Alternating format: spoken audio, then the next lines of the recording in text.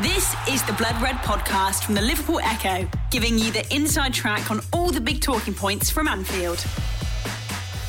So Liverpool have today released their accounts for the financial year ending May 2019, one day before Champions League glory in Madrid last season. Headline figures are turnover has increased massively by 78 million, up to a total of 553 million, which has broken the £500 million mark for the first time in the club's history. That was up from 455 million turnover for the set of accounts before, so a big hike. And overall, it's resulted in a pre-tax profit of £42 million for the Reds. Now, that is down a fair bit from the set of accounts the season before, but that figure then was an eye-watering 125 million reported for the year up to May 2018. But a lot of that was due to the sale of Philippe Coutinho to Barcelona. So these figures, resulting in a £42 million pre-tax profit, are very, very impressive, and we'll dig into them a little bit more now.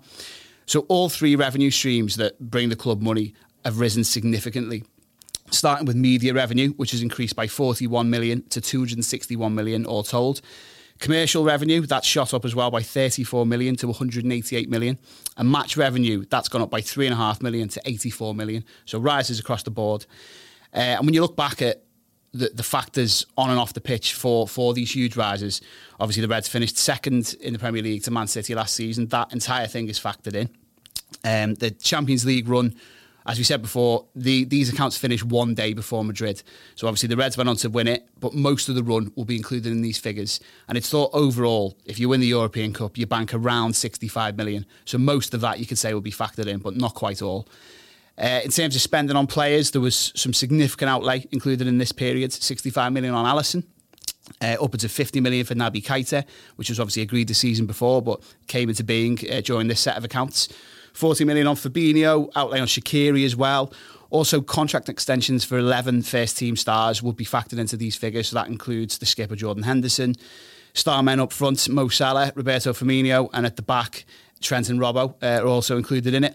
So overall, £220 million of investment on players in terms of transfer fees, associated payments and contracts. So significant outlay there. The other thing that would be incorporated in these figures is spending on the new training complex in Kirby. So £50 million is thought to be the total cost for that project, which is well underway and on track to open this summer. And much of that, of course, is bought and paid for in these figures. And then obviously, if you throw all this ahead to next year, we'll know the accounts for this season around this time next year. Then it's just going to be even bigger, because obviously there was a minimal outlay on transfers last summer. Only Minamino came in, as well as Joe Hardy in January, but they were minimal fees. You're looking obviously at a possible Premier League win now and potential further progress in Europe and the FA Cup. So all told, right now and certainly next year, everything's looking rosy for the Reds on and off the pitch. You've been listening to the Blood Red podcast from the Liverpool Echo.